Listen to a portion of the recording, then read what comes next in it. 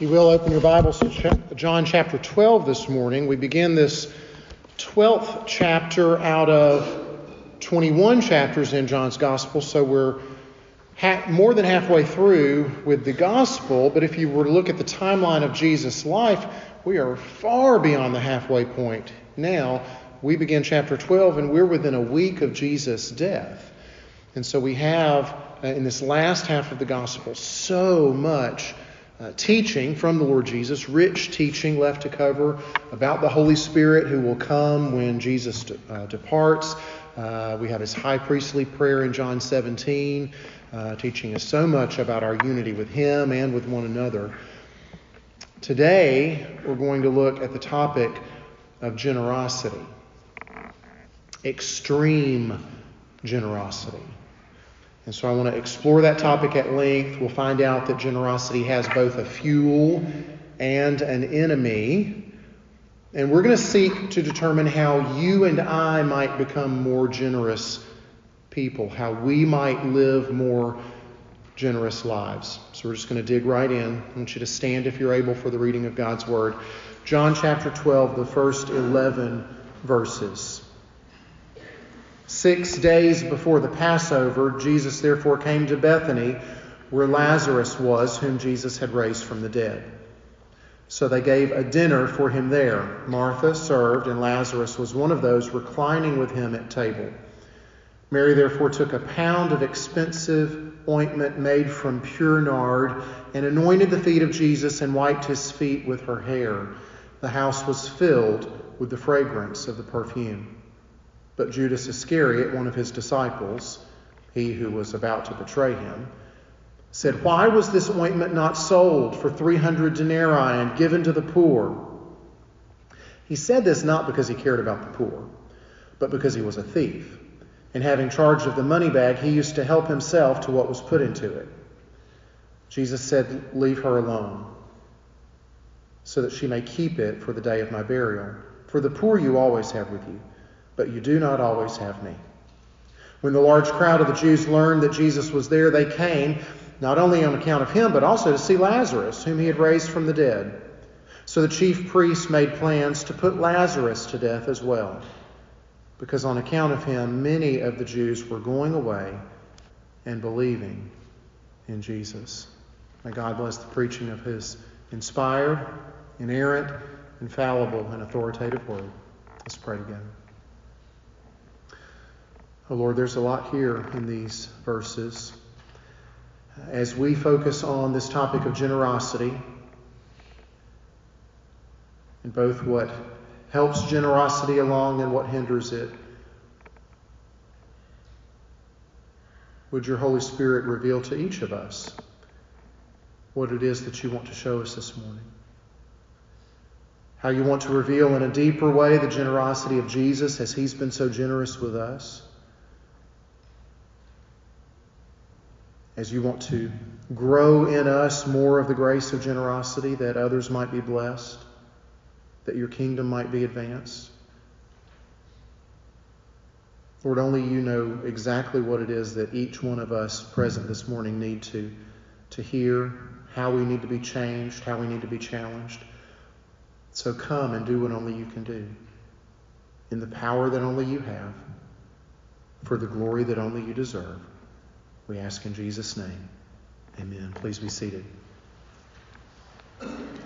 So Mary's incredibly generous act, anointing Jesus as she does, is the centerpiece here. But before we dive in too deeply to the topic of generosity, I want to do a bit of housekeeping. Some nuts and bolts to deal with. And I always debate whether or not to bring up problems that we might come across in text or not. I don't want to plant seeds of doubt in your mind and bring up questions that you don't have, but many of you do have. Many of you read carefully and intelligently, and you come and you say, "Well, I've got questions because this over here looks like this, but this over here looks like this." So I want to address several things about the anointings of Jesus. Because if you do read carefully, if you read all four Gospels, you find multiple accounts of Jesus being anointed. Matthew 26 and Mark 14 have a really similar account of Jesus being anointed, but those are placed right after the triumphal entry, and this one that we're looking at today comes immediately before. Luke, in chapter 7, has what seems to be an altogether different event. This is the woman of the city, a known sinner, and when she comes and anoints Jesus, the Pharisees who are present at the dinner are just indignant. And so it would seem to be that there are at least two different anointings, Matthew, Mark, and then the one in Luke. But what about what we see here in John? Is this a third? I say probably not. I think it's probably the same event that Matthew and Mark recount, but John's got a very different perspective on it. It's pretty clear that this event happened right around the triumphal entry. Now, you need to remember that none of the gospel writers is writing an exhaustive, blow-by-blow, day-by-day account of every single thing that Jesus did in the exact order that he did. Right? They skip a lot of things. Sometimes they group things differently. They don't present their material in a nice linear timeline fashion, and that makes some of us Western types crazy. Sticklers for time sensitivity that we are. Another difference in the details, if you read carefully, is location. Matthew and Mark say this thing happened at Simon the leper's house. And when we just quickly read John's account, we think, oh, this must have happened at Mary and Martha and Lazarus' house. But it doesn't say that. It just says that they gave him a dinner. And so we think reasonably that that's Mary and Martha and Lazarus, their family. They gave him a dinner there, somewhere in Bethany. Maybe it was indeed at some guy named Simon's house, but they were the hosts. John points out that Lazarus was one of the ones there, so it would almost be kind of redundant if it was at his house and John points out that Lazarus was there. I don't know. Another detail, if you're paying really close attention and you've got some questions, Matthew and Mark both say that she poured the ointment on his head. But John recounts how it was his feet that were anointed. And I can kind of see how John would want to focus on his feet in chapter 12, thinking about what he's going to get to in chapter 13, where Jesus is washing everybody's feet. He's got a focus there on the feet that seems pretty natural. But it's not unreasonable to think that if perhaps she started pouring on his head, she might not have continued going down over his whole body. And when we consider both what a large quantity this was, and she poured the whole thing out, and the symbolism of this act, which we're going to get to later, then it really is quite plausible that we're dealing with head to toe. Now, what I want you to do is read the account on your own for yourself and draw your own Holy Spirit-guided conclusions on these things. But I don't think that any of them are big deals that should cause us a great deal of concern or doubt. So, as far as I'm concerned, Matthew, Mark, and John are all the same event, told with varying perspectives. The one in Luke is pretty clearly different. Now, generosity. Let's dive deeply into the topic of the day. There's an outline in your worship folder to continue to follow along, hopefully. We're going to look at Mary's generosity, make several observations about it. We're going to consider our own generosity. And then we'll talk what's the fuel, what's the enemy, and practically speaking, how do you and I become more generous? So let's start by asking the question, what would have been normal for Mary to do? What would have been expected? What would have been nice if she had done? Well, giving Jesus the dinner, and it may even be a really nice banquet. It mentions they're reclining at table. That's more of a formal affair. That's certainly a nice gesture on her part. If Jesus had arrived and she had directed one of the servants to wash his feet, well, that would have been nice. That would have been expected. If she even took a little ointment or perfume and dabbed a little bit on his forehead as a way of refreshing after his travels, that would have been nice. That would have been customary. Jesus might have thought, the onlookers might have thought, gosh, Mary's a great hostess. She's doing all the things that you would expect a great hostess to do. But instead we have verse 3.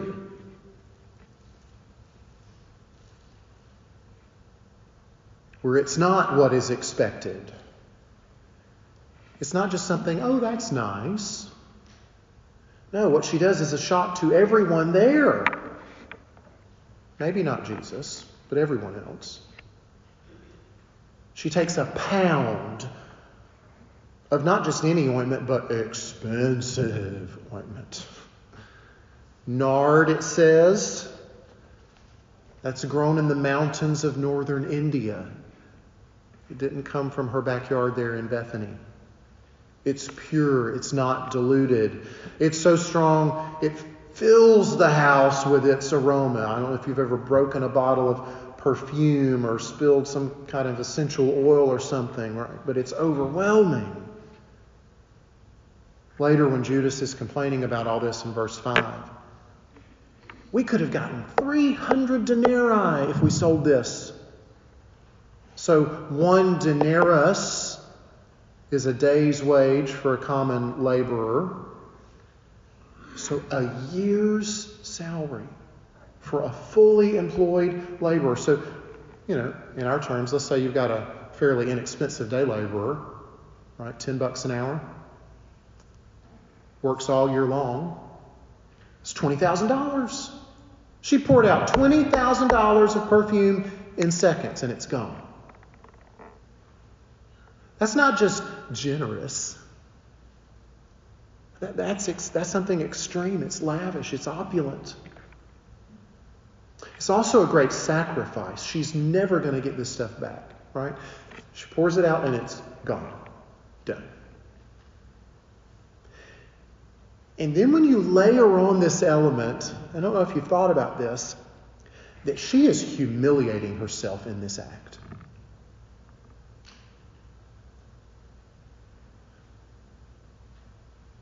Remember, it's customary to anoint the head, right? Just a little dab will do you.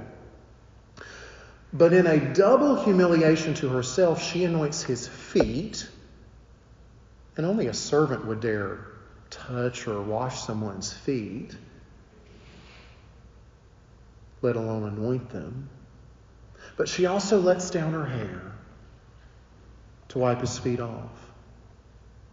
For a woman to take down her hair in the presence of any man not her husband is forbidden.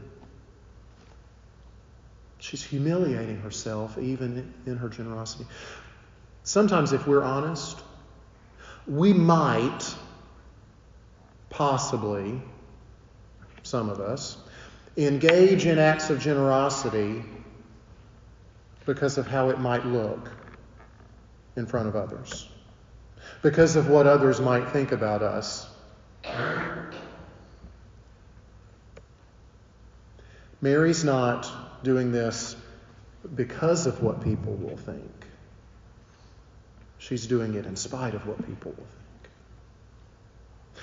Here's another interesting observation about her generosity, her extremely generous act. Her willingness to sacrifice this expensive, treasured object in adoration and worship of Jesus. This act was used by God to accomplish something far greater than she could ever intend or realize. She had no idea what this ultimately meant. It's very interesting coming on the heels of Caiaphas' prophecy last week. His unintentional prophecy. He opened his mouth to spew blasphemous words about murdering Jesus. And he said last week in the text in chapter 11, it's better for one man to die for the people. He had no clue, certainly no intention, that he was articulating the very heart of the gospel. That one man should die for many. That one man's life should be substituted in the place of many. But by God's sovereignty, that's exactly what he did. And by God's sovereignty, that's something very similar to what Mary is doing now. She had no idea that God would use her generosity, her spontaneous act of adoration and worship to help prepare Jesus for his burial. To anoint him as the king that he is, and to prepare him for his burial just a week later. But that's what's going on here. She's anointing him. She thinks she's just anointing him kind of in the common way that you would do someone who is of high honor, someone who is of royal birth or has a position like a king does. But you see, it's also quite common to anoint a corpse with copious amounts of perfume to try to mask the smell of rot and decay. And when Jesus defends Mary against Judas' attack, verse 7, that's exactly how he understands it. It's worded a bit awkwardly that she kept it. She didn't keep it. She just used it. She just poured it out. But she has obviously used it for this purpose in advance. And so my question for you in light of what happened with Mary is, what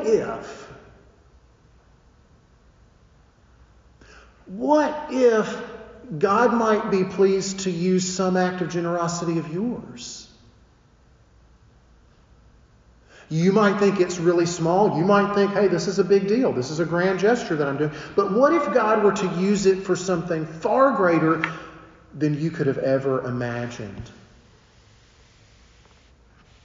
What if some sacrifice you make or some gift that you give is blessed by the Lord to do something huge in his kingdom? So let's go ahead and ask the real personal question here and make a bit of application, though there's more coming at the end. What about our generosity today? What would it look like if we were to have extreme generosity toward Jesus like Mary did? It's obviously going to be a little different because he's not physically here with us like he was with Mary that day. He's not bodily present. So we can't anoint him with $20,000 worth of perfume. We can't adore and worship him in exactly the same way that Mary did. But what can we do? I want to suggest that you think about something. This is by no means the only thing that you could think about. It is just one thing, but I do want you to think about it. Mary's extreme generosity was worship. It was adoration. We can't do it in the same way. But what if our generosity, what if our generosity could help others in their worship and adoration of Jesus?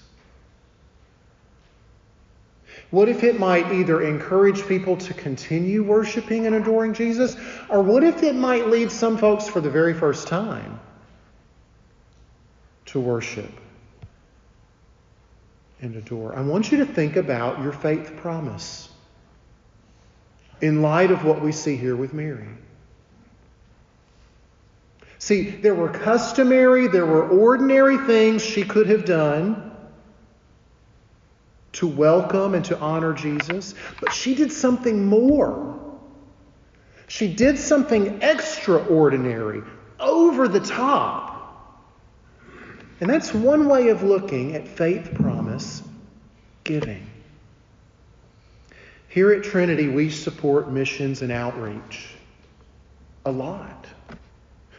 For a church of our size, y'all, it's amazing that we are able, by God's grace, to send 37 or 38 cents of every dollar that comes in right back out the door. That's awesome. For our ministry partners, we're praying for them each week, for ministries, for outreach. And so part of that effort is funded through the general budget. Your regular giving of tithes and offerings each week, a percentage is taken right off the top of that, and that begins to fund all those efforts.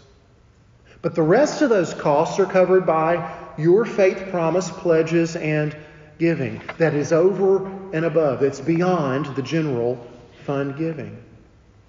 See, that's not just a little dab of ointment on Jesus' head, right?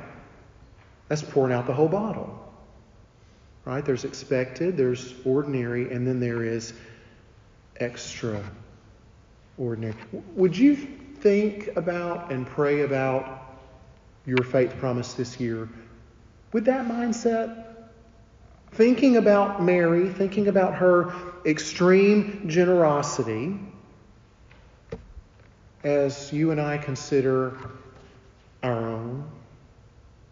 I hope that you'll continue to give and to give generously to our general fund that will support the day-to-day operations and will begin to fund all those ministry and outreach efforts. But I hope that you'll also consider a more extravagant expression of your adoration and worship of Jesus.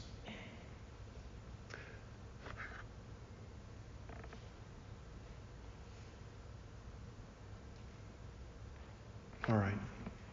Generosity has a fuel. Generosity has something that will get it going and keep it going. What could have possibly motivated Mary to do what she did? What could make her not just willing to anoint Jesus' feet and wipe them with her hair, but make her happy to do it?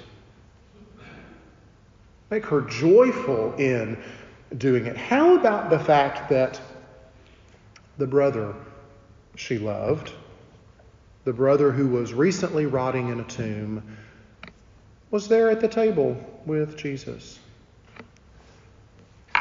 Gratitude is the fuel of generosity. Mary would have done anything for Jesus to express her gratitude for bringing her brother back. See, here's how it works. We are generous with those who have been oh so generous with us. When we realize how someone else has been extravagantly generous with us, how can we not respond in kind? It's just natural. It's just a reflex. We almost don't even have to think about it if we grasp how generous someone has been with us. Gratitude is the fuel of generosity, but unfortunately, generosity also has a great enemy, and that's greed. And I want to give greed a couple of other names too. I think about it a lot in terms of idolatry. Greed is idolatry. Right? It's the worship of something other than God. It is where something, even a good thing, has an inordinate sense of importance in our lives. But a third way, maybe even better, would be hunger. Right?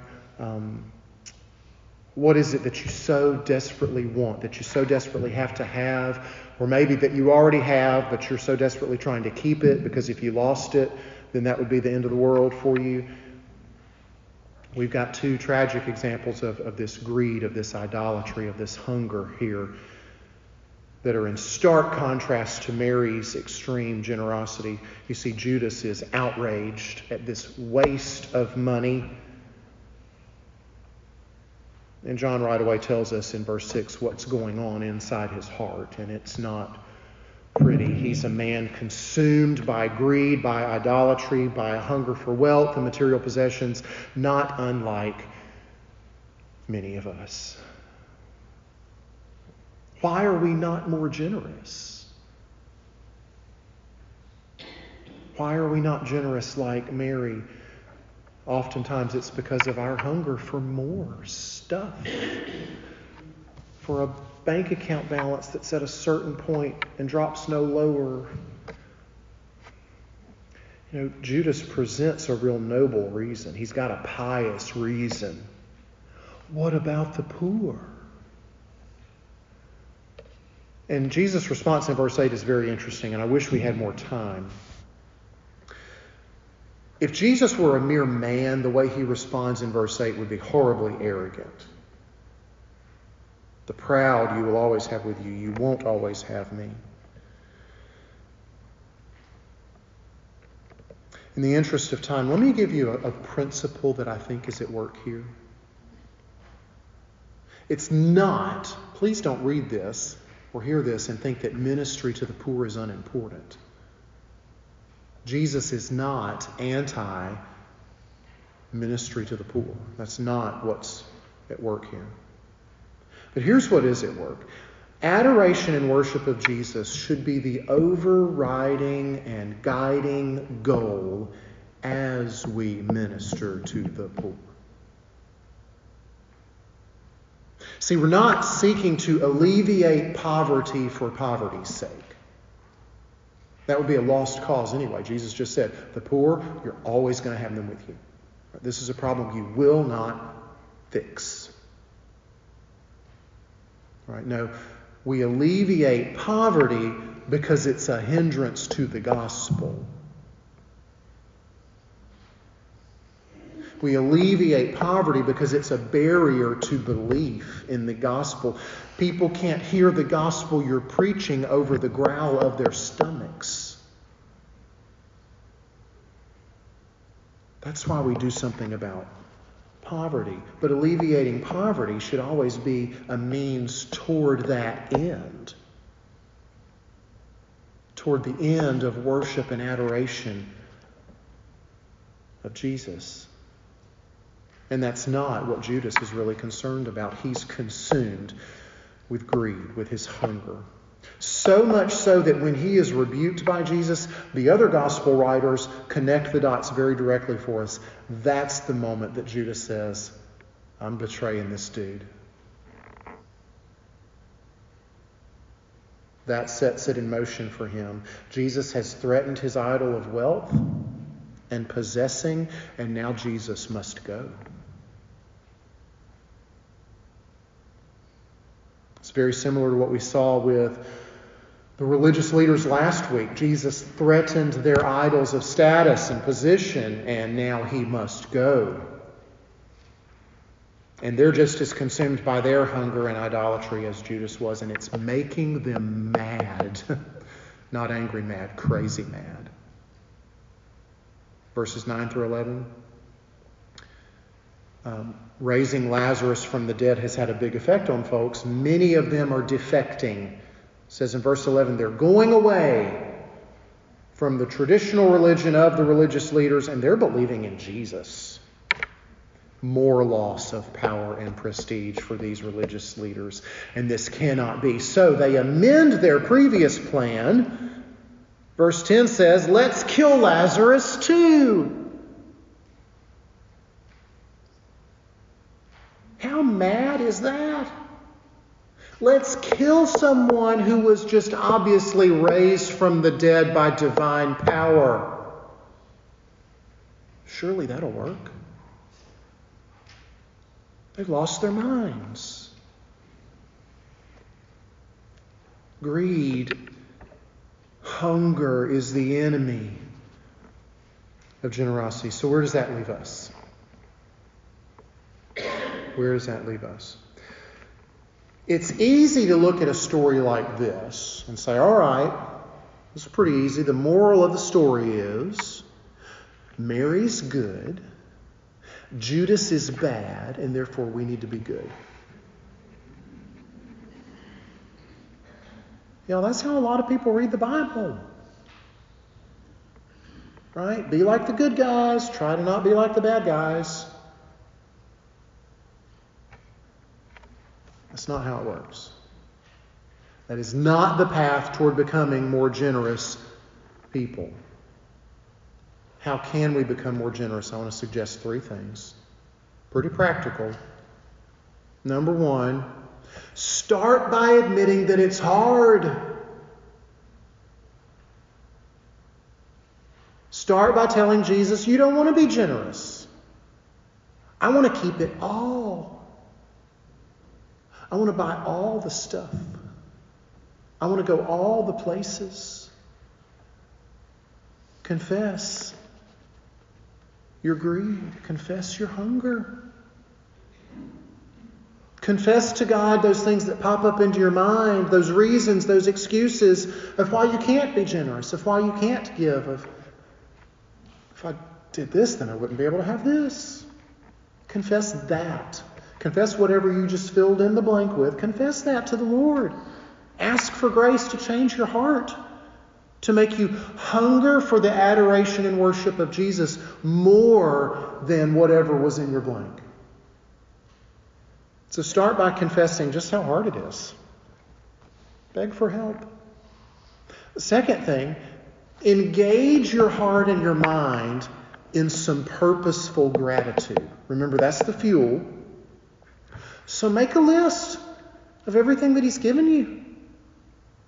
Count all those blessings. Realize how extremely, extravagantly generous God has been with you, especially through the Lord Jesus. And the third thing would be to remind yourself and to keep reminding yourself, and in community to remind those around you of how generous He's been. Can I tell you just how generous He's been to me? Can I share that with you? Can I encourage you with that? How's He been generous with you? Encourage me back. Remind yourself, remind each other over and over and over again. We've got a very generous God. A God who was willing to not even spare His own Son, but to give Him up for us all. See, we have to feed our gratitude. We have to feed our gratitude in order to starve our greed and our hunger. This meal that we're about to share is going to help us do that. It will help feed our gratitude even as we come to this table. Father, prepare our hearts now. Make them hungry for You. Make them hungry for more of Jesus and less of the stuff that doesn't satisfy anyway. Make us grateful for how extravagantly generous Jesus was and is with us. Oh, help us to see it clearly. Help our hearts to just cling to that truth, to meditate upon that truth, to simmer in that truth day by day, week by week. Help us to remind ourselves and each other,